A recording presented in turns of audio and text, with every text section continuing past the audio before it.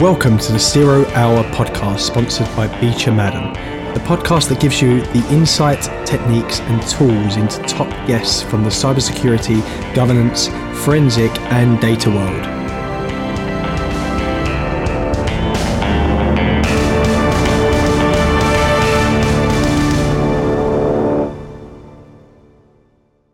Welcome to the latest episode of the 0 Hour podcast, and your host today is Carla Reffold. We are joined by Dr. Darren Williams. He's the founder and CEO of BlackFog. In the wake of increasing privacy concerns across the world, he founded BlackFog to combat the growing number of applications and online sites that breach your privacy rights. With more than 20% of online activity associated with data profiling, it was clear that something had to be done to curb this growing threat for him. Unlike companies that focus on malware and viruses, this new category focuses especially on data loss prevention, ransomware and malvertising. Hope you enjoy it. Darren, thank you so much for joining me today. No problems, pleasure. So tell us a little bit about you. Where were you born? Where did you grow up? So I'm actually a native Australian. So I was born in Melbourne, Australia. So I basically came over to Silicon Valley probably around 98, 99 actually into San Francisco. And so I lived there and during the tech boom and I've been here pretty much ever since and didn't plan on it, but it's one of those things that happen. And before I knew it, a company that I'd started back then in 98, 99 was acquired by a company in Irvine, California. And then pretty much after that, after I spent about a year with them, I guess, I ended up meeting my wife. And before I knew it, I was married, had kids, and just the story went on from there. So that's pretty much how the journey started. Well, at least you followed the weather. Well, that's true. Wasn't by plan. I wish it was my choice, but anyway, it worked out really nicely. That's for sure. We certainly don't have 4 seasons in one day like I do when I was in Melbourne. That's for sure. So, what about education? So I did my undergraduate degree at the University of Melbourne, and I did a Bachelor of Science with honours in pharmacology, actually. Pharmacology, a bit of computer science. But basically, I've discovered very early on that I was really into computers and programming since I was 10 years old, I guess, and that sort of spurred me on in that area. But so I tended to focus on the pharmacology side, and then that sort of led me on to get my PhD in pharmacology with a lot of computer science in it. So I did a lot of data analytics. So that'll sort of come out later in the story about how I got into cybersecurity, really. But so that's how I did my PhD, and then from there I basically started research labs in developing software to help save animals, actually. So we were using a lot of animals for testing medicines.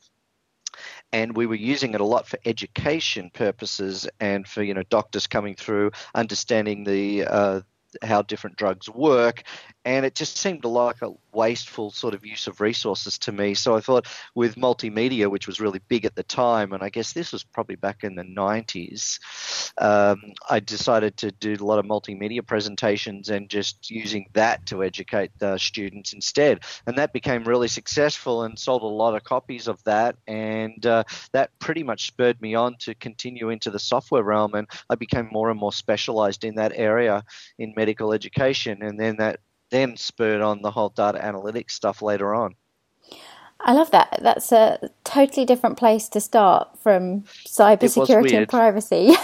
I know, it's totally weird. It's but it's still utilizing technology for good of mankind and all that sort of stuff, and I just really enjoyed that part of it, and I've always liked data analytics, and a lot of the algorithms that I developed were really for helping do analysis of scientific experiments and things like that, autoradiography, which is part of my PhD, etc. So yeah, it was fun. I enjoyed that, and I thought that's And it wasn't actually until one day one of my professors come up to me and he said, look, Darren, you'll be really good at what you do in pharmacology, but yeah, you'll probably only be a 7 out of 10.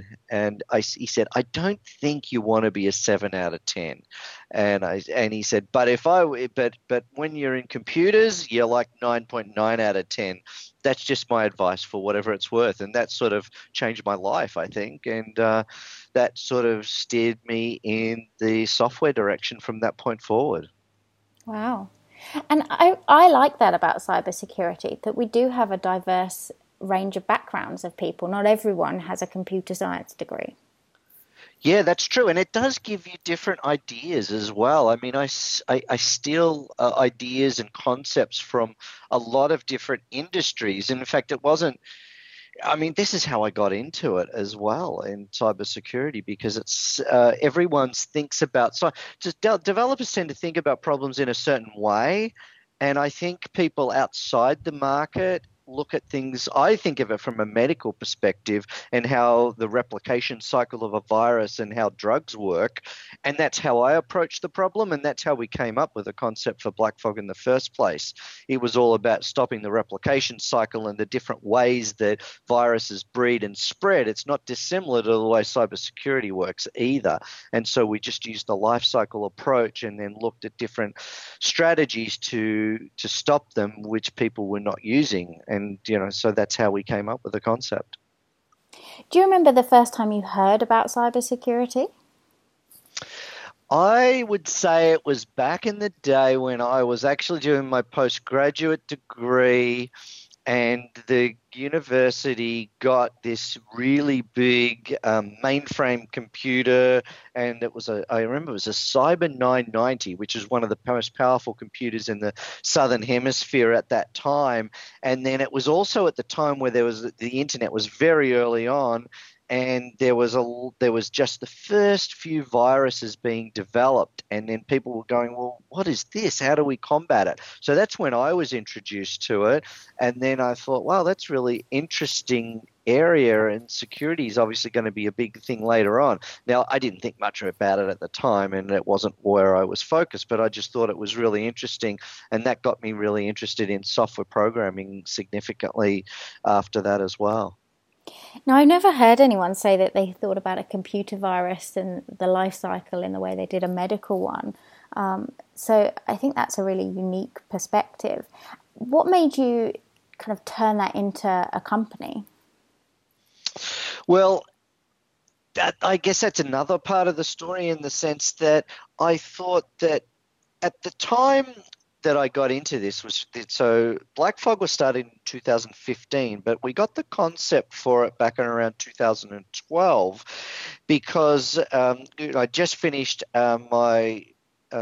I just sold a company to a company in Canada, and they were in sort of the peripheral, theft of laptops and all that sort of stuff. And then we started thinking about what we would like to do next. And so as we were researching different areas, and we were really interested in the privacy angle anyway, because of what I'd been exposed to, and we started actually measuring all the different aspects, like the life cycle of the viruses and stuff. And we started, browsing on the internet and watching all the traffic and how different attacks happen and all that sort of stuff.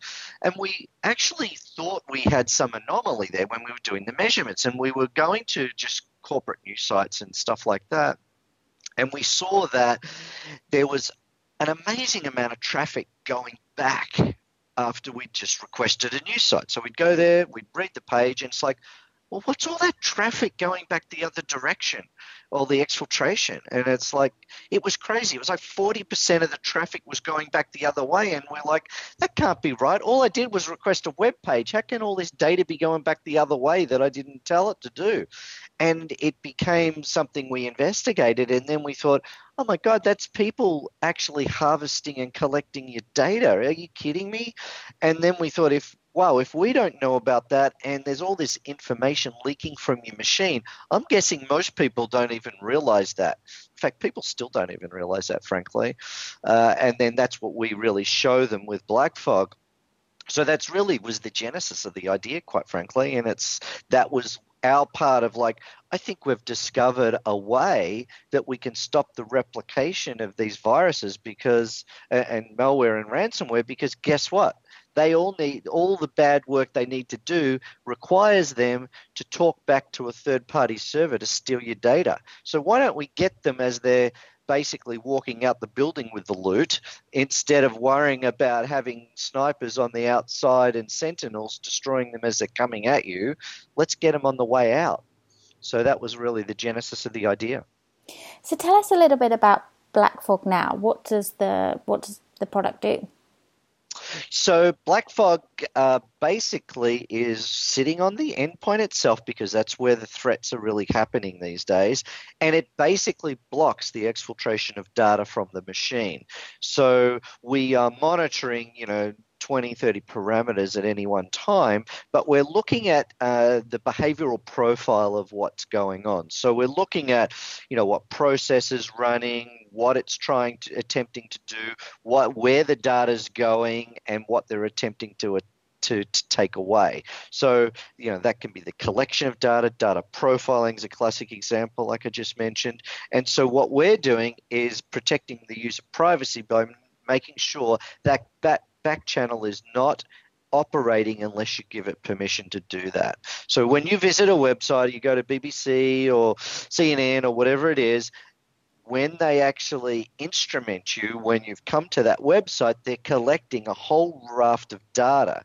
Now, what people don't realize is that not only are they just collecting a little bit, but they're sharing it with each other. So normally you're going to see 20 or 30 different advertising data profiling collectors on every page. And then what they're doing is each person's collecting a piece of the puzzle. And then what they're doing is then aggregating it all into the cloud. And then they say, look, if you give me your ID that you generated from this guy, I'll give you his gender. If you give me his gender, I'll give you his ID, and then I'll also add in his political affiliation. And so they all start sharing it. So there's this big pool of data in the cloud that they're all basically contributing to and building up your profile.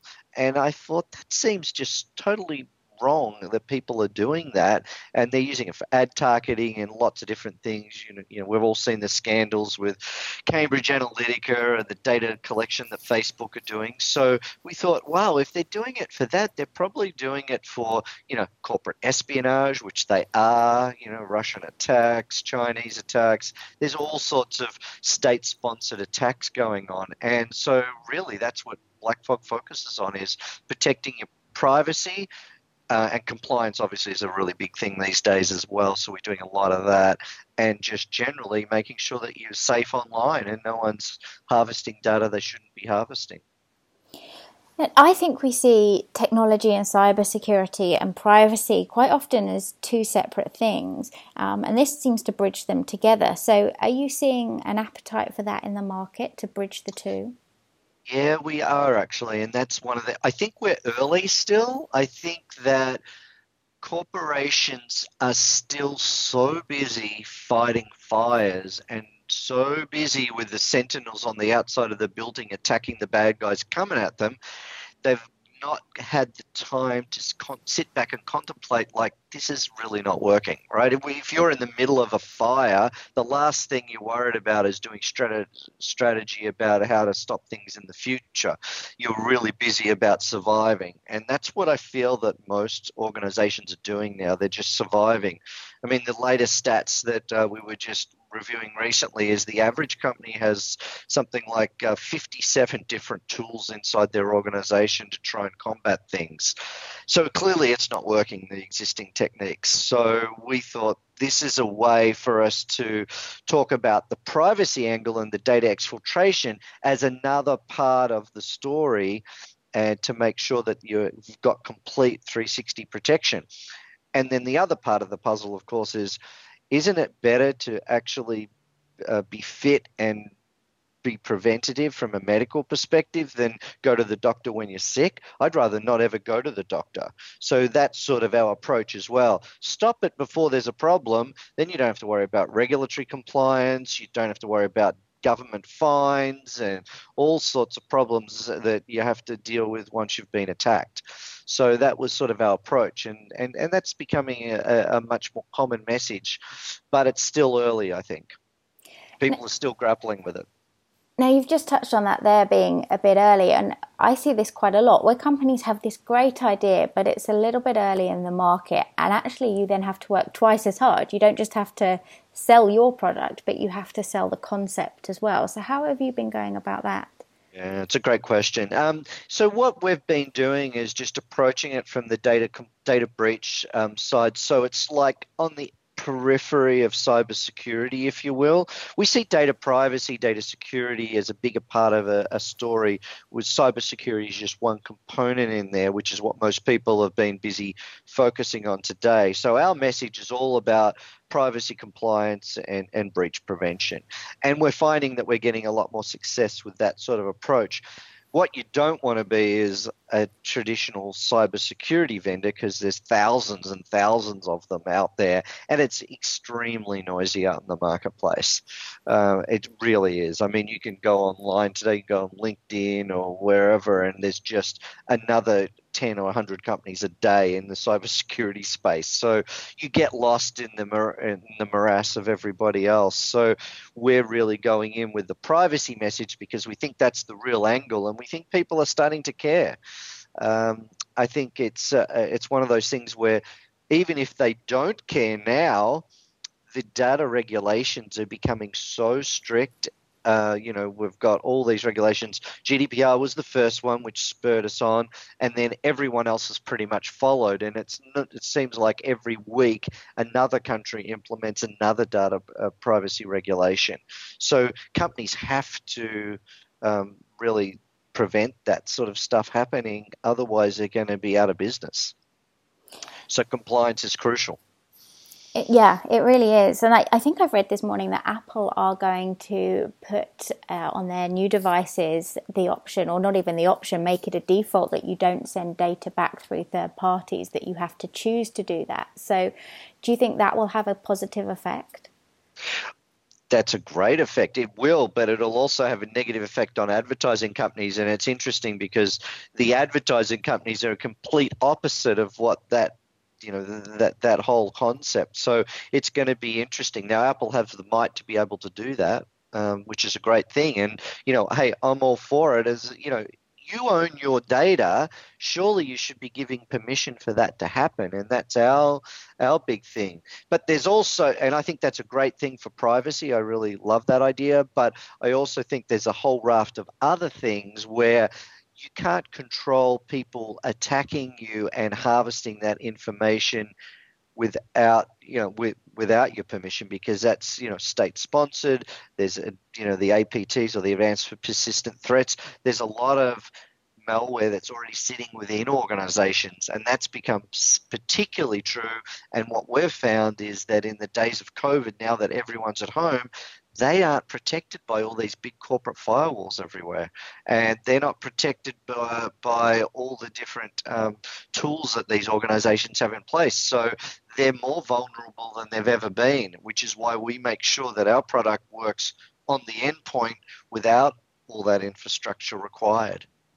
And it's a bit exhausting as a user, right? If you're having to sit there and think about every link you click, or every site, or every download, if you're tired, people make mistakes. So yeah, well, you're only human, and you can't be expected to do that. You've got to have the technology help you out here, because it only takes one person, right, to get infected. Like COVID, it's like one person's infected, the rest of the family's infected. That's all there is to it.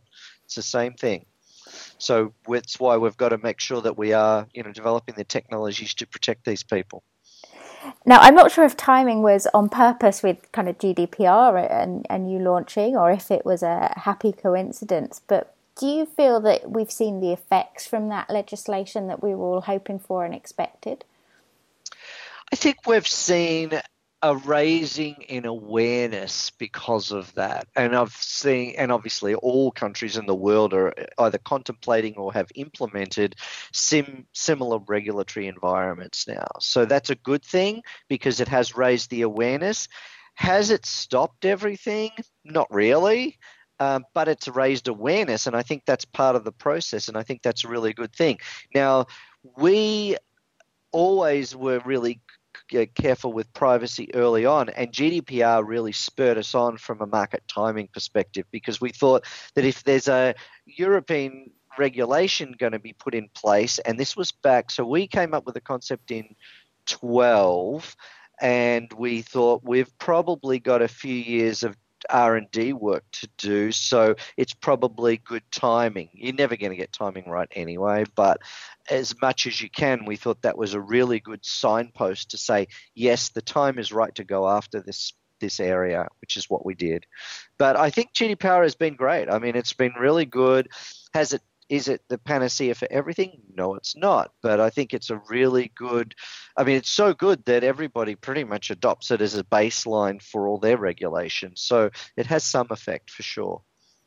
And what about the CCPA? Obviously, that's a little bit newer and certainly evolving. Have you seen effects of that yet?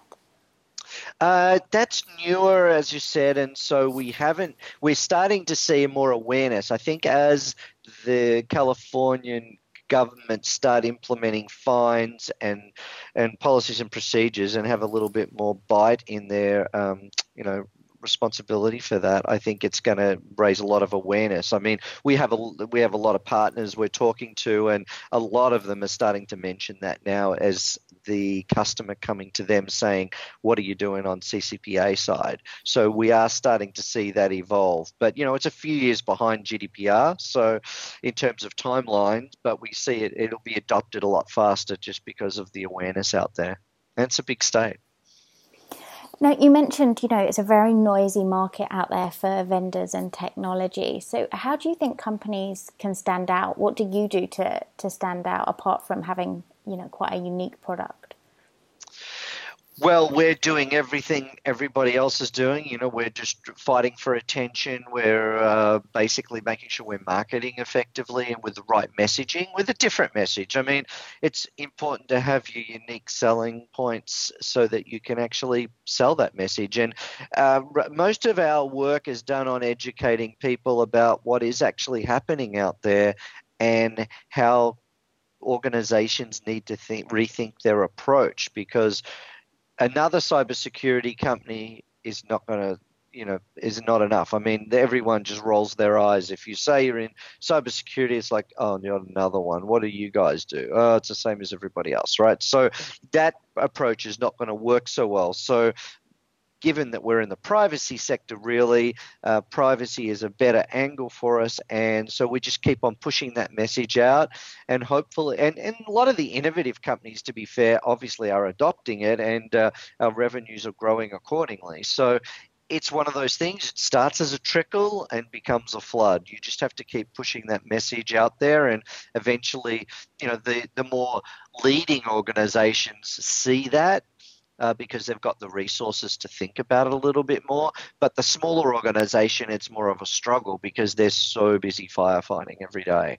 But you always get, you just got to keep going until you find the right partners, and that's the key for us. And we've got some great partners in Europe and now North America, so we just keep pushing that message. Now, with COVID making it a little bit harder, we haven't got conferences and we haven't got in-person meetups and things like that. Plus, on top of that, you've had cybersecurity professionals being incredibly busy. So have you seen some positive changes over the last few months? Positive in terms of, business is certainly the positive side of it is there's more need than ever for cybersecurity tools like us. I mean, as I said, as people at home, they're working in cafes at homes and wherever they are, we've seen a lot of uptick in terms of the number of people utilizing our tool and looking at and doing demos. So we're busier than ever from that front. The negative side part of that cycle is that because people are so dispersed, making purchasing decisions are a little bit slower because they've now they can't get in a room and all meet about committees and budget requirements. They've got to send emails to everybody. So that's slowed down a little bit. But the interest level, so you've just got to have a bigger funnel really to effectively to close all the deals and just have something happening all the time. So, pros and cons. We've seen a lot of things change in the market generally. It's interesting if you watch, and I'm sure you're aware of all the stuff that's going on in Silicon Valley these days, is that all of these big corporations with really, really large campuses are saying, hey, do we really need these anymore? And they don't, because they're finding that COVID forced them to work from home so much. It actually worked pretty well for most people. And so I think Google has said that, Google and Facebook and Cisco, that, we're probably not going to be needing these large campuses anymore. Let's see if we can get rid of some of this real estate and let all these trusted employees work from home.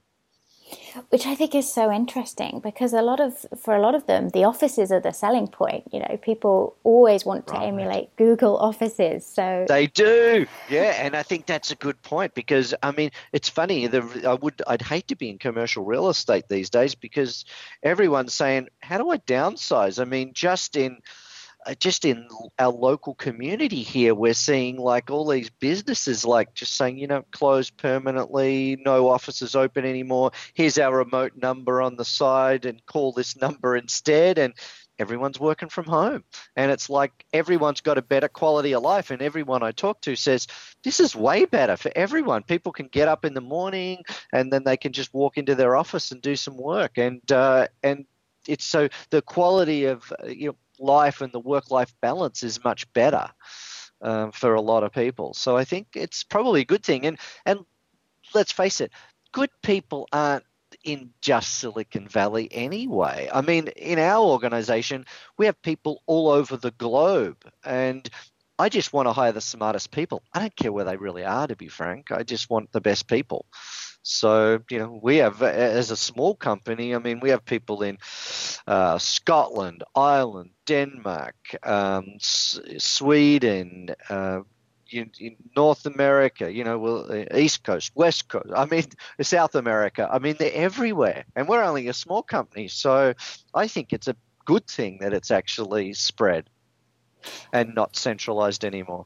Now, that's really interesting, because San Francisco has obviously been the hub for security and for tech for such a long time. So it could be really interesting if actually that changes and people move out. Well, I think they're already starting to do that. I mean, going to San Francisco is just was really, really crowded, and people without really senior executive jobs, I can't afford to live there anyway. So they're all living in Oakland and San Mateo and all of these places outside of those locations anyway, because it's just too expensive. So I think that was inevitably changing anyway. And I just think COVID has given us the impetus to accelerate that whole process. And now that companies see it's working pretty well, it's like, hey, this is not a bad gig. This is good. Saves us a fortune on worrying about these fancy corporate offices, and we're still getting good people. In fact, we might even be getting more value because people are working more hours now because they're not worried about commuting all the time. No, absolutely. Now, I guess the only downside, if you open up your recruitment to any country and just the best person wherever you are, is you potentially find yourself inundated with applicants. So how do you personally then kind of whittle that down and get the best people around you? Yeah, so we tend to use through trusted networks, honestly. So just like, VCs and other big networks work, they never do you never do it. Just someone randomly coming through the front door doesn't get really a look in. It's really, oh, you're a friend of Bob's, Bob is a really trusted friend of ours, and he knows what he's doing. I respect his opinion. I'm going to talk to that guy. So that's sort of how I've done it and built up our networks over, 20, 30 years. I mean, you just know who to trust and people that you've worked with in the past, and they have their own networks. It's like a pyramid, really, in terms of everyone has their people. And if you trust someone, you're probably going to listen to their opinion, and they're probably going to know someone that's really good, because they're not going to want to be embarrassed by saying, hey, go hire my brother who's not really that good. So they're never going to do that. They're only going to give you people that they believe in themselves. So I think that's actually a positive thing, really. Now, I'm really glad to hear you say that, because we see this a lot, where actually jobs are often through networks. A lot of jobs are never even advertised. And I think people coming into the industry don't always see this, and they get really disheartened sitting there applying for jobs online where you're one of maybe a couple of hundred. So how No can one. people I build don't that know network? anyone hire.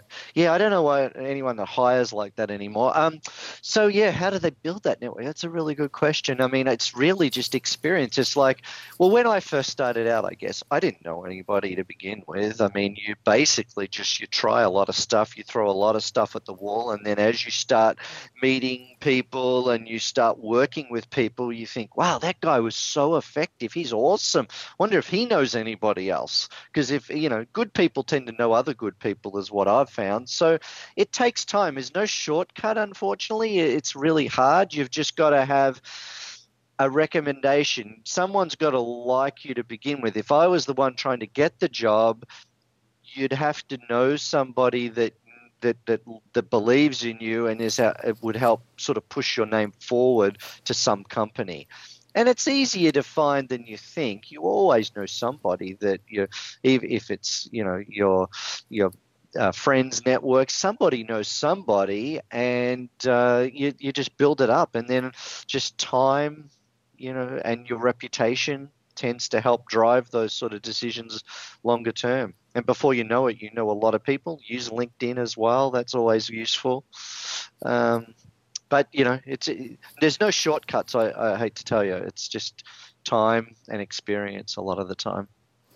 It is. I do find in cybersecurity that people are quite willing to help if you reach out and ask for some advice or ask to make contact with them. Do you find the same?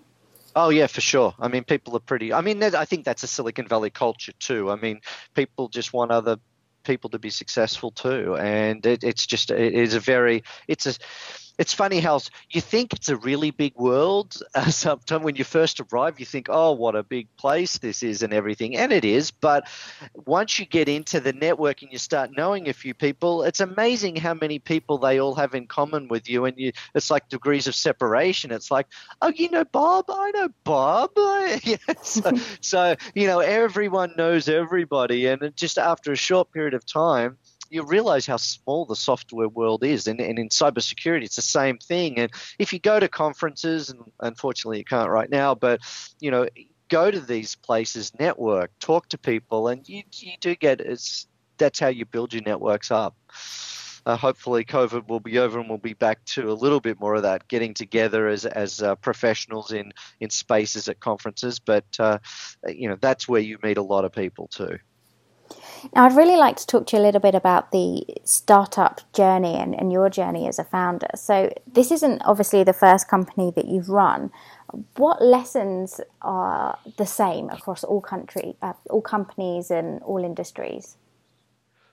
Well, for me at least, all the companies that we've started before, I would say the common thread for us, or for me, I guess specifically, is all about data analytics. I mean, each company was different. The first company was it was web analytics before there were Google Analytics. The company was called Urchin Software. We were another company that was competing with those guys. And so it was all about web analytics. I'm a data junkie, so I always... How can we distill this complex information into actionable data that a company can utilize to be more successful and give a strategic advantage to?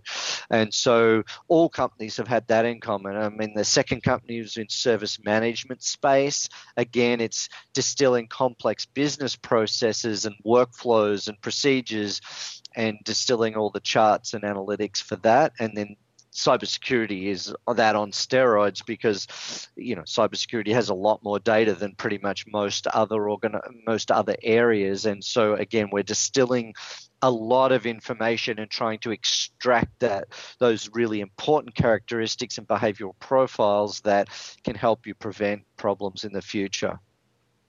So that's what I would say is the same. Now, for a lot of people, setting up a business is quite risky. So how do you decide timing is right? It's a really good question. I mean, I do a lot of research. I always do a lot of research. I mean, I spend months and months on research before going into a new space. Timing is something you can't control, really. I mean, I would say I'm either too early, too late, and it's really hard to be baby bear with it's just right. It's just really, really hard because you can't control macroeconomic conditions and markets. I mean, who knew COVID was coming, for instance, and all that sort of stuff. So there's a lot of curveballs will get thrown at you on the way through. So you've got to do a lot of research to make sure you're in the right space.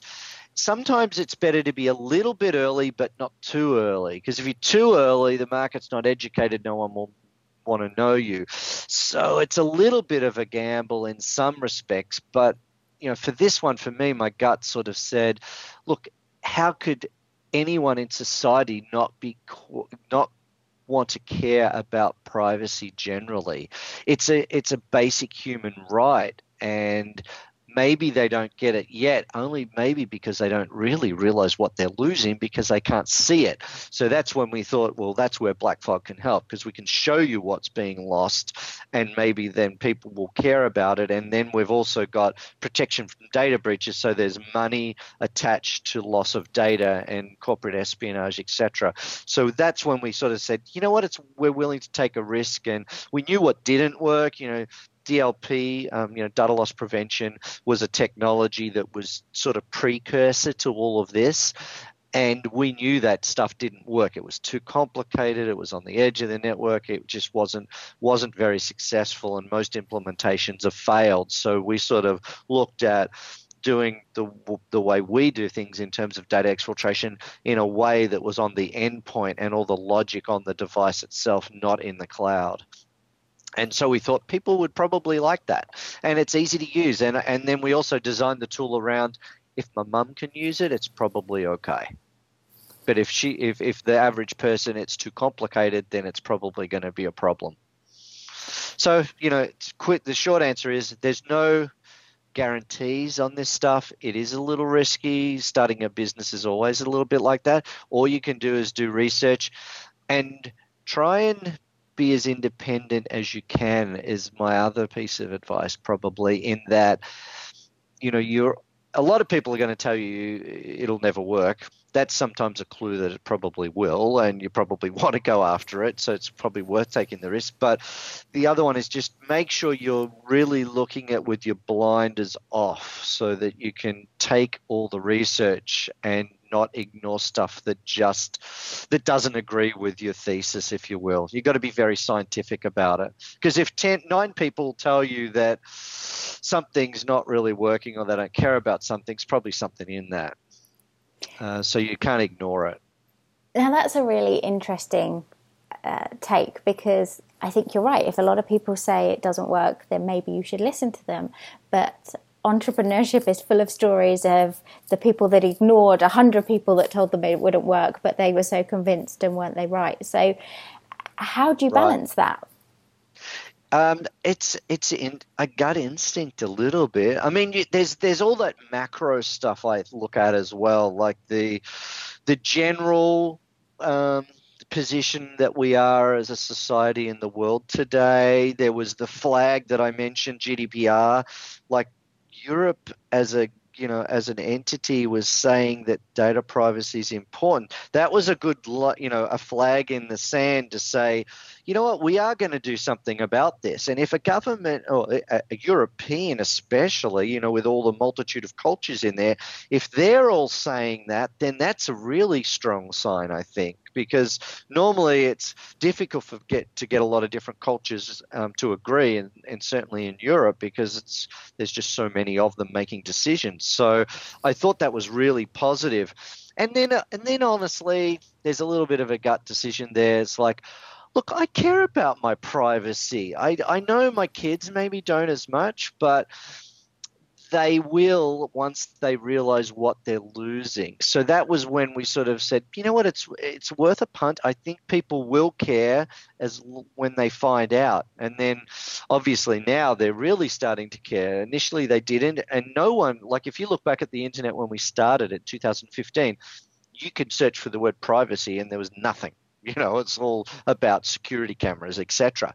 Now it's about all sorts of other stuff. So the frequency of the Google searches in that area is exponential now. So, that's all the data research you can be doing. And, it's still a risk, but you've got to go with your gut a little bit too, and make a punt. And that's what I guess all good entrepreneurs are going to be doing. I guess sometimes as well, it's who is giving the advice. Is it somebody with a really good reason about why it will or won't work, or is it just somebody being negative? Yeah, no, you're very good point there. Actually, it's a good point to bring up, because I think you're quite right. I mean, is this a domain expert, or is this just someone's off-the-cuff comment? Because there is a big difference. Do I trust this person's opinion in this area? Like if it's your mum and dad saying something and they know nothing about the area, well, but that's not going to really give you any data point worth worrying about. I think you raise a really good point there. And I think that's what you need to balance as well when you're making these choices. Now, you mentioned that the previous company was sold. So if you're a entrepreneur in cyber and that's your end goal, and we see a lot of M&A activity within this space, what sort of things do you need to be keeping in mind? Right. Well, it's not necessarily my end goal, but I mean, that usually happens along the way as a result of what you're already doing. I mean, so my goal is usually build a product that lasts, and somebody, the new custodian, who, if that is a sale, is going to take this further and multiply, because you get attached to your products, you develop a technology, and I think all entrepreneurs are pretty much the same, and it is their baby, right? They want to take it out into the world, and the way I see it is I'm looking after it, making it grow up. It's becoming a teenager, and usually when they're in their teens and their early 20s is when they get sold off, because they've obviously matured into really good citizens at that point, like your technology. But you can only take it so far. You need to send it to university too. So that's the way I sort of think about it is, okay, so it wasn't, I'd like to take it further, but it's outlived my knowledge and capabilities to get it to that point. You need a corporation like a Cisco or an Apple or Google. Those guys can take it to the rest of the population, and they have specialists that can do all that stuff. So it just happens that you might have to sell it to do that. So I guess I guess if you just focused on the end point, I think you miss the journey a little bit as well, because sometimes it's about the journey and being a good custodian of the technology. Now, that's a really good point, that sometimes the product or the company, it outgrows you and your capability. But as a founder who's invested in it, that's quite a hard thing to spot. So do you have any tips to spot that? So one of the things I learned very early, hard lessons, unfortunately, is that when I sold my first company, it was like a kick in the stomach, right? It was really a gut punch, because it's really hard to be the inventor of the technology and then finally sell your company, and then all of a sudden you're nothing and you basically have no control. And so you're so tied up with that company that it becomes part of you, and then when that's taken away, it's a very emptying feeling. And I think I got really good at that on the second time around, because I sort of realized, look, I've sold it, it's not mine anymore. You have to put that in your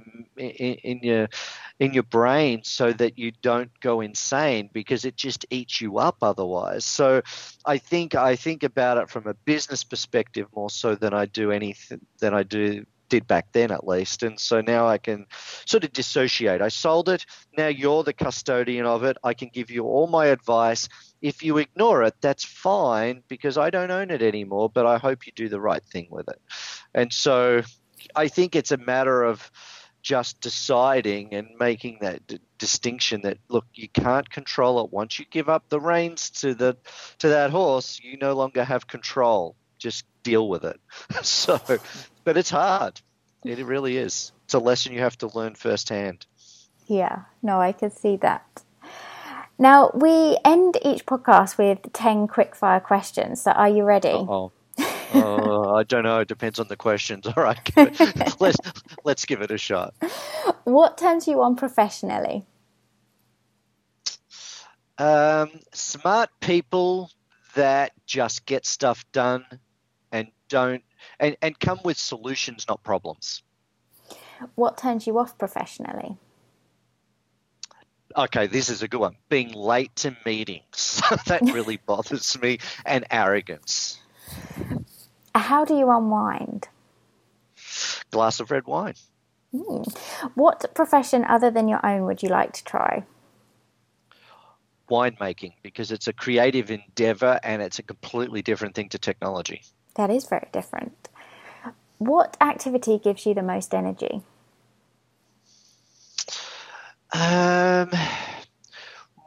Activity, business-wise or personally? Either. Either. I find running gives me clarity, but in terms of the activity that gives me most pleasure is probably just sitting around with friends at a good dinner. Who is your biggest inspiration? Steve Jobs.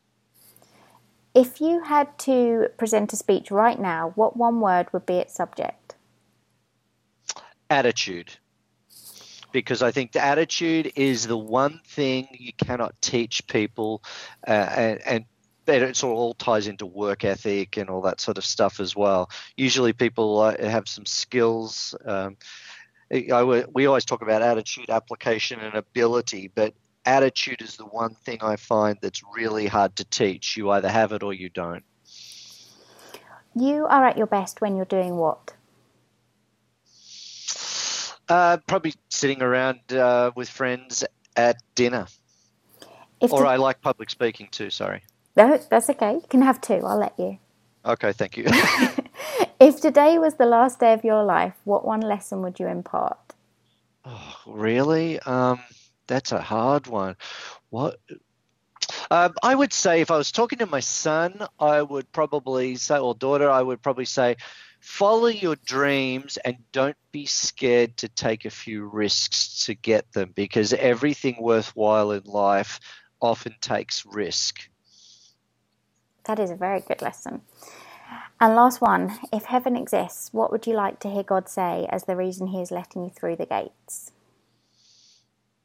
As the reason? I would probably say you worked hard and you played fair. Thank you for listening to today's episode. For the latest episodes, please subscribe, and for future conversations, reach out on Twitter and LinkedIn.